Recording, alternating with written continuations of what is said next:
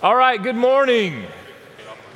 Let's go ahead and grab a seat and we'll get started. Welcome to the Tuesday morning men's Bible study here at Park Cities Presbyterian Church. My name is Paul, I'm the pastor's here. We're glad that you are here this morning as we continue our study through prayers of the Bible. Hopefully by now you've got a group that you are meeting with. That's what all these numbers are for. And so if you do not have a group, make sure you see me or Elaine so we can get you connected to a group. That's the most important part of our morning this morning, is that you would actually process this particular prayer we're going to look like in Ephesians together as men looking at God's Word in community. So I want to pray, and then we're going to jump right into the book of Ephesians. This morning we're looking at Paul's prayer in the middle of his letter to the church at Ephesus for strength. Let's pray. Father in heaven, we thank you for your Word. We thank you for the gift that it is. We thank you that it literally is what we hold in our hands this morning is your very word to us and for us. And we thank you that in it tells the story of your Son, Jesus, who is the Word. And so we pray that nothing less, that you, Holy Spirit, would change us this morning. That as we avail ourselves of this means of grace that you've given to us in your word, that we would be changed, that we would come with great expectation, that as we think about prayer and how we pray, why we pray, who we pray to, what we pray for, as we think about some of these simple ideas about prayer, that not only would it change the way that we pray, but it would change us, it would change our hearts. And so we ask, Lord, draw near to us this morning in our time together. In Jesus' name, amen. So please, grab a Bible, turn to Ephesians 3. That's where we're going to be this morning. If you're just joining us, we are this fall together working our way through prayers of the Bible. And if you're trying to figure out what does that actually mean, it's self-explanatory, right? Don't think about it too hard. We're looking at different prayers in the Bible with the goal of not just, here's some prayers that you could pray verbatim, which could be good. This morning would be one of those, would be a great example prayer for you to literally spend time as you pray going through the scriptures, but also that as we study these prayers and their context, that it would change the way that we pray, and ultimately that it would change our hearts and teach us who we are as men and as sons praying to God as our Father. This morning, it's a little different in that we're not looking at a narrative, we're not looking at a story, we're looking at a letter. And we're looking at Paul's letter to the Ephesian church. We don't have time this morning to look at the entire book. Some years ago, we actually studied the book of Ephesians together as a men's Bible study. If you're interested in that, you can go back and listen to some of those.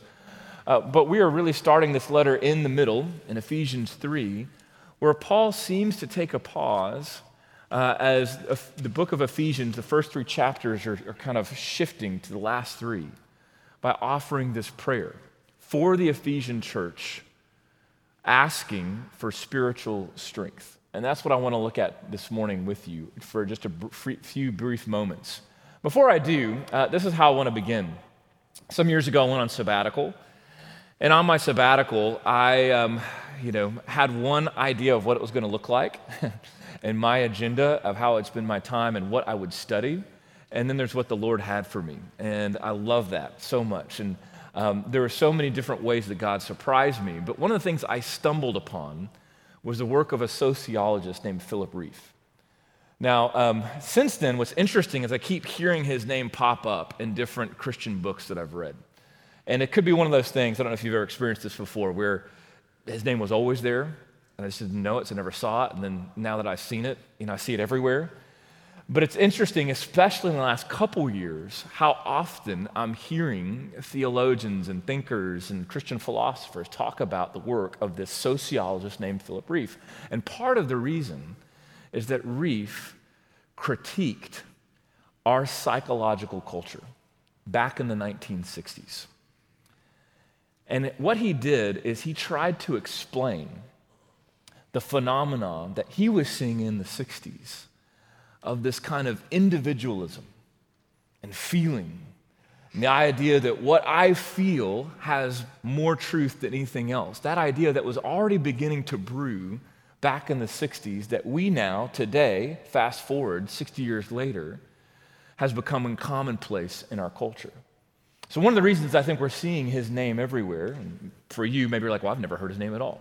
But one of the reasons why I think he's popping up is because we are living more and more in a culture where that has become the norm, where what we feel is what is to be true, and what I feel as an individual has more weight and bearing on what the community thinks, what the community believes. And one of the books that he wrote back in the 1960s, it's called The Triumph of the Therapeutic, where he talked about the difference between the religious man and the psychological man, okay? So think about it this way. I know it's early, and you're like, Paul, why are we talking about this? It's like, I just woke up, right? But don't think about it too hard. It's actually pretty simple. The religious man, he argued, was the norm. That if you look back throughout history, the idea of belief in community was the way that human beings functioned. And that through the influence of not just Freud, but many others, it began to give rise to the psychological man, where it was no longer religion, but it was feeling, no longer community, but individual. Are you with me so far? So if you want to know it this way, one of the great kind of quotes from this book says that the religious man was born to be saved, okay? The psychological man was born to be pleased. See the difference? The religious man, born to be saved. Psychological man, born to be pleased. Now I want you to apply that to prayer. I asked a question on Sunday morning from the pulpit. What is the content of your prayer? If you are a prayer, if that's part of your habit, a part of you following Jesus, that you have the discipline of praying, what is the content of your prayer? This morning I want to ask a different question. Who is the subject of your prayer? In your prayer life, who is the primary subject? And I want you to think about Reef's distinction between the religious man and the psychological man. For the religious man, the primary subject of prayer is God. One who needs to come and to save us, right? For the psychological man, who's the primary subject of prayer? Me. Because the psychological man is born to be pleased. And as you begin to think about your prayer life and think about the way that even you were taught to pray, I want you to think about who's been the primary subject? How much time do you spend praying where things are focused here and on yourself versus how much of your prayer is centered on God himself? And what we're going to see in the book of Ephesians is an example of a very God-centered prayer. And what I want to put before you is that actually praying God-centered prayer actually helps meet your greatest need. That when you turn your focus off of self and individual and onto the person, work of Jesus Christ, that you will then begin to get to the true heart of prayer. Not offering prayers just to be pleased, treating God like a vending machine to dispense things for you, but actually meeting your greatest need, which is your salvation. So, this is how I want to start. I want to talk first about Paul's posture in prayer. I want you to look with me at Ephesians 3, verse 14, and we'll notice together how Paul begins this prayer.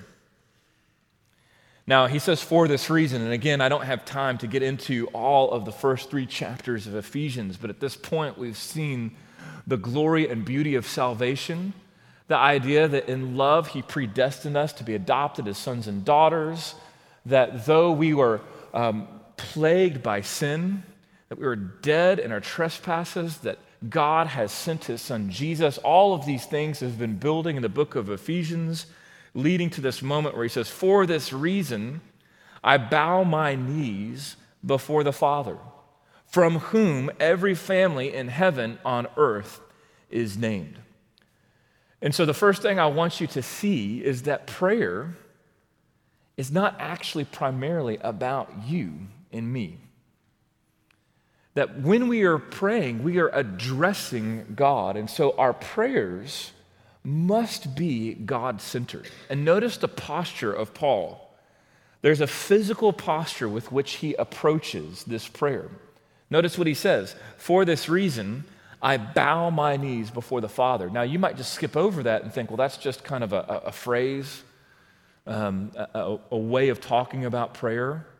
But I want you to think about the actual physical act of bowing. I want to think about your own physical posture in prayer. There's lots of ways that we pray. At times we pray corporately. And when we pray corporately, maybe in a church setting like this, we're praying in a pew or sitting. If you've ever been in our chapel, we actually have a different piece of furniture that we're able to use when we have, say, midweek Vesper service or different prayer gatherings. And you know what it is? It's a kneeling bench.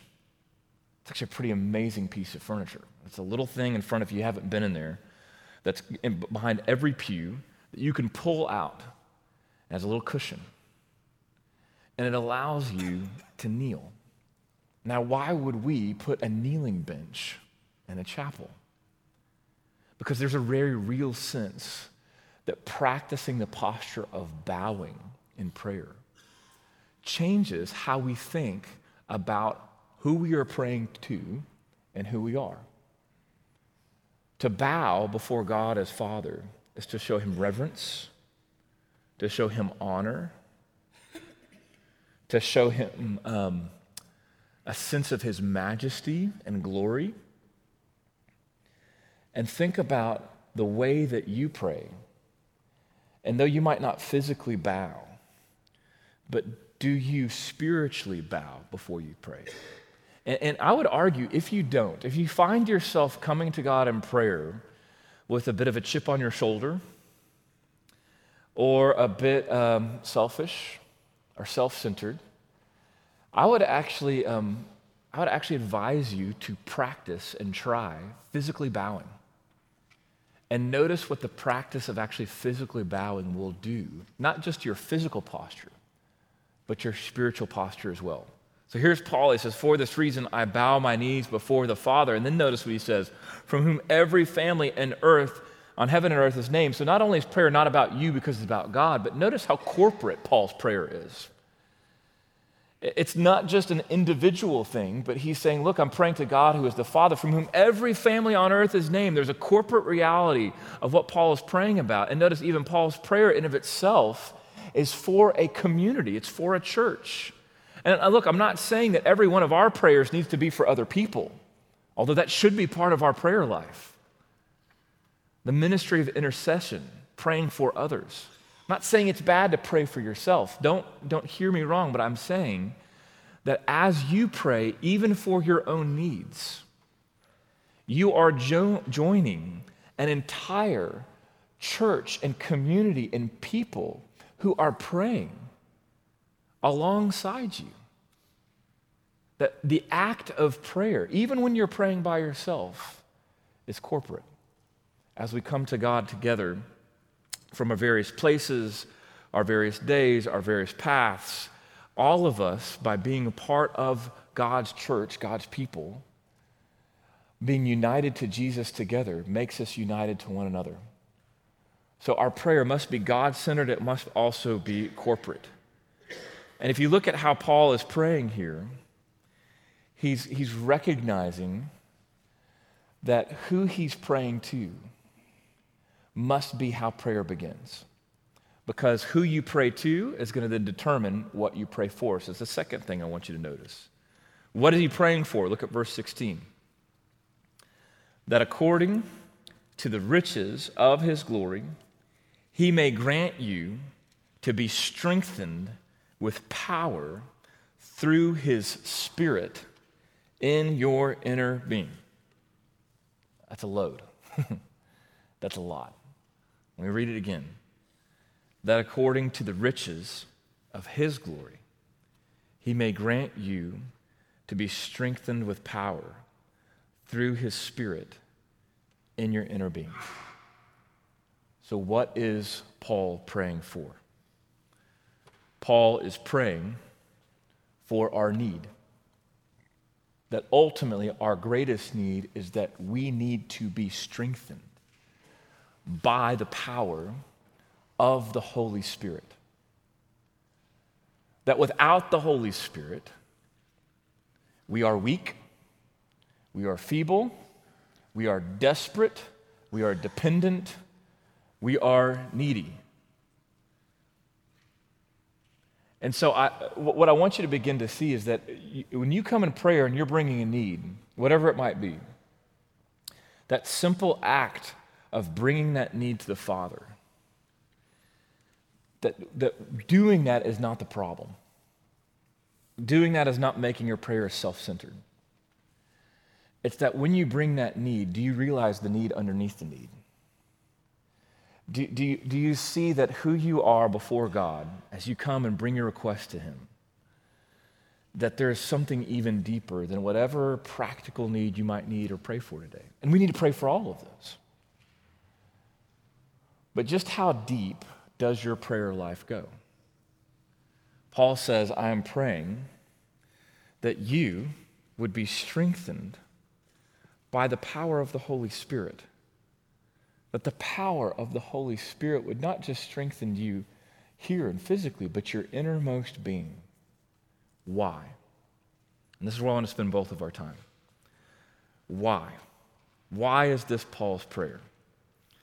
In the next several verses, we're going to just take this verse by verse. I want you to see how Paul then describes our greatest need. Why do we need the Spirit? And I want you to begin to look at the content of your own prayer. And I want you to begin to compare this prayer, a God-centered prayer, to your own prayers and allow it to begin to shape how you think about prayer, how you think about yourself, but most importantly, how you think about our gracious God. Why does Paul pray for this? Look with me, verse 17. This is the first reason why. So that Christ may dwell in your hearts through faith. There's not a greater need than that. That Christ may dwell in your hearts through faith. That your heart would be occupied not by anxiety and the cares of this world, but it would be occupied and indwelled by Jesus. By Jesus Himself would dwell in your hearts through faith. And that the second reason, that you, being rooted and grounded in love, may have the strength to comprehend with all the saints what is the breadth and length and height and depth, and to know the love of Christ which surpasses knowledge. First, the reason why Paul's praying for the Holy Spirit to strengthen us is because we need Jesus to dwell in us through faith. The second is because the love of God for us is so big, so incomprehensible, so wide, so deep, that you cannot even fathom it. It's too big.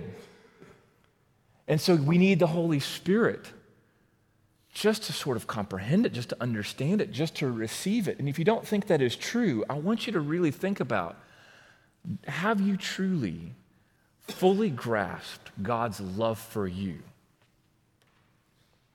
Have you received it? A way that you might answer that question is to look at the way that you live, and to look at even the way that you live for Him and for others. And how much time do you spend trying to earn God's love versus receive the love that He has for you, that is so big, so incomprehensible, so massive, that Paul is praying that we would get the Holy Spirit just to understand it. But then there's a third reason of why Paul prays that we would be strengthened by the Spirit. Notice it's at the end of verse 19, that you may be filled with all the fullness of God. Just think about that for a second. That the fullness of God would indwell you. So brothers, let me ask you an honest question. Does that describe your everyday life? That the fullness of God has filled you to your innermost being. Okay, so let me ask the question again. Compare all the things that Paul just prayed for, to the things that you pray for. And what I don't want you to do now in this moment is to experience shame or to feel like, if you're like me, well, my prayers are terrible. That's not what I'm after. What I'm actually after is actually that you would begin to see that there is a much bolder, much greater prayer that is met with a much bolder and greater love. That when you bring sometimes requests to God that you're not sure if he cares about, maybe they seem too small, maybe they seem too unnecessary. I was meeting with somebody just the other day, and I asked if I could pray for them, and they said, I don't think so. And I was like, well, why not? Why can't I pray for you? And he looked at me, and you know what he said? He said, my needs don't matter. If you've ever felt that way, if you ever felt like prayer is kind of worthless or meaningless because your life doesn't matter, God, here's what I want you to know. Read the Apostle Paul's prayer in Ephesians 3. And see that not only does our every need matter, but there's a need underneath the need. It's a far greater need that you could ever possibly imagine, and it's actually met with a far greater love than you know. Paul prays that we would receive the Holy Spirit so that we would be given faith, so that we could believe in Jesus, so that we could understand God's love for us, and so that we could be nothing less than filled with the fullness of God. That is staggering. That is massive. That is an unbelievable need that you would bring that to God and say, would you fill me with the fullness of God? And it's even more unbelievable that what Paul is saying is the answer to that prayer is yes. Through the power of the Holy Spirit, God's answer is yes. Why is Paul praying for strength? Because this is our greatest need. Lastly, where I want to end is who is Paul praying to? I began by saying, comparing the idea of the religious man to the spiritual man, the man who wants just to be pleased versus the man who wants to be saved, and being shaped by our self-centered prayers versus our God-centered prayers. And I want you to notice something about this prayer, and I want you to look at the whole. So start in verse 14 and look all the way to verse 19, okay? You have it there? So you can look on your sheet, look at the whole thing, and I want you to notice something about Paul's prayer. Look at verse 14. For this reason, I bow my knees before the Father. Verse 16, that according to the riches of his glory, he may grant you to be strengthened through the power of his Spirit. Verse 17, so that Christ may dwell in your hearts through faith. I bow before the Father so that you would have the power of the Spirit so that Christ may dwell in your hearts through faith. Do you see it? Not only is this a God-centered prayer, this is a Trinitarian prayer. All three members of the Trinity here in just 3 verses. Paul understood who he was praying to: the Father, the Son, and the Holy Spirit.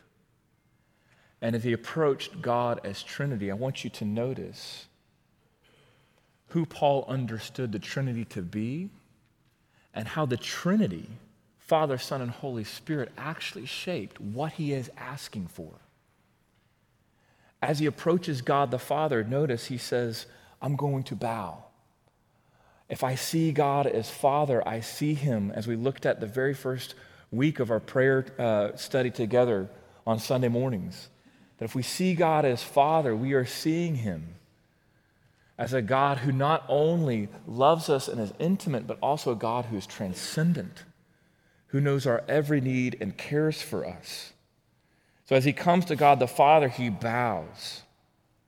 In his posture, he shows him reverence. But he also recognizes in verse 16, as he comes to God the Holy Spirit, that he knows that the Spirit brings power. The Spirit brings transformation. The Spirit is now at work in all those who are followers of Jesus. And he's asking that the Spirit would come in power to work the gospel deep into the heart and the innermost being. So that lastly, in verse 17, that Christ the Son and all that Christ has done for us through the gospel would now be rooted in us, and that our faith would be placed on the Son, on his finished work. Paul's prayer is not only God-centered, but it's Trinitarian. And even his vision of God as Trinity is shaping how he is praying, what he is praying for, and why he is praying for it. And all of this then ends with worship. Look at verse 20. So as Paul is bringing all of these things, these requests, to God as Trinity, this is how Paul's prayer ends. It's a doxology, verses 20 and 21.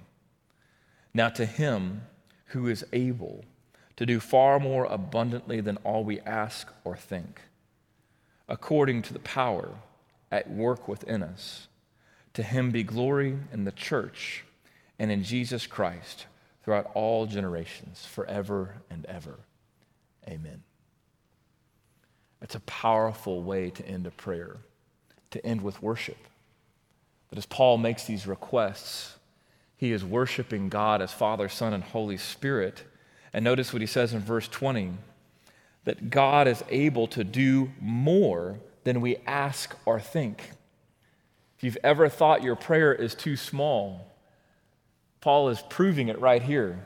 He can do even more than you ask or think, far more abundantly, that he wants to reach the innermost part of your being, to strengthen you with the power that is work within us. The end of verse 20.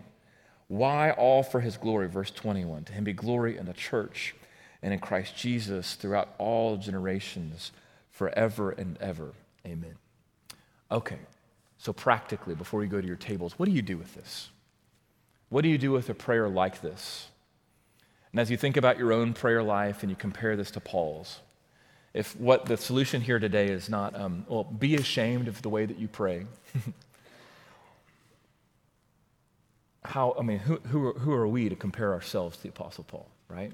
Maybe you're thinking that too. But practically, what do you do with this? The next time that you pray, maybe it's today, maybe it's tonight, maybe it's tomorrow, I want you to start right here.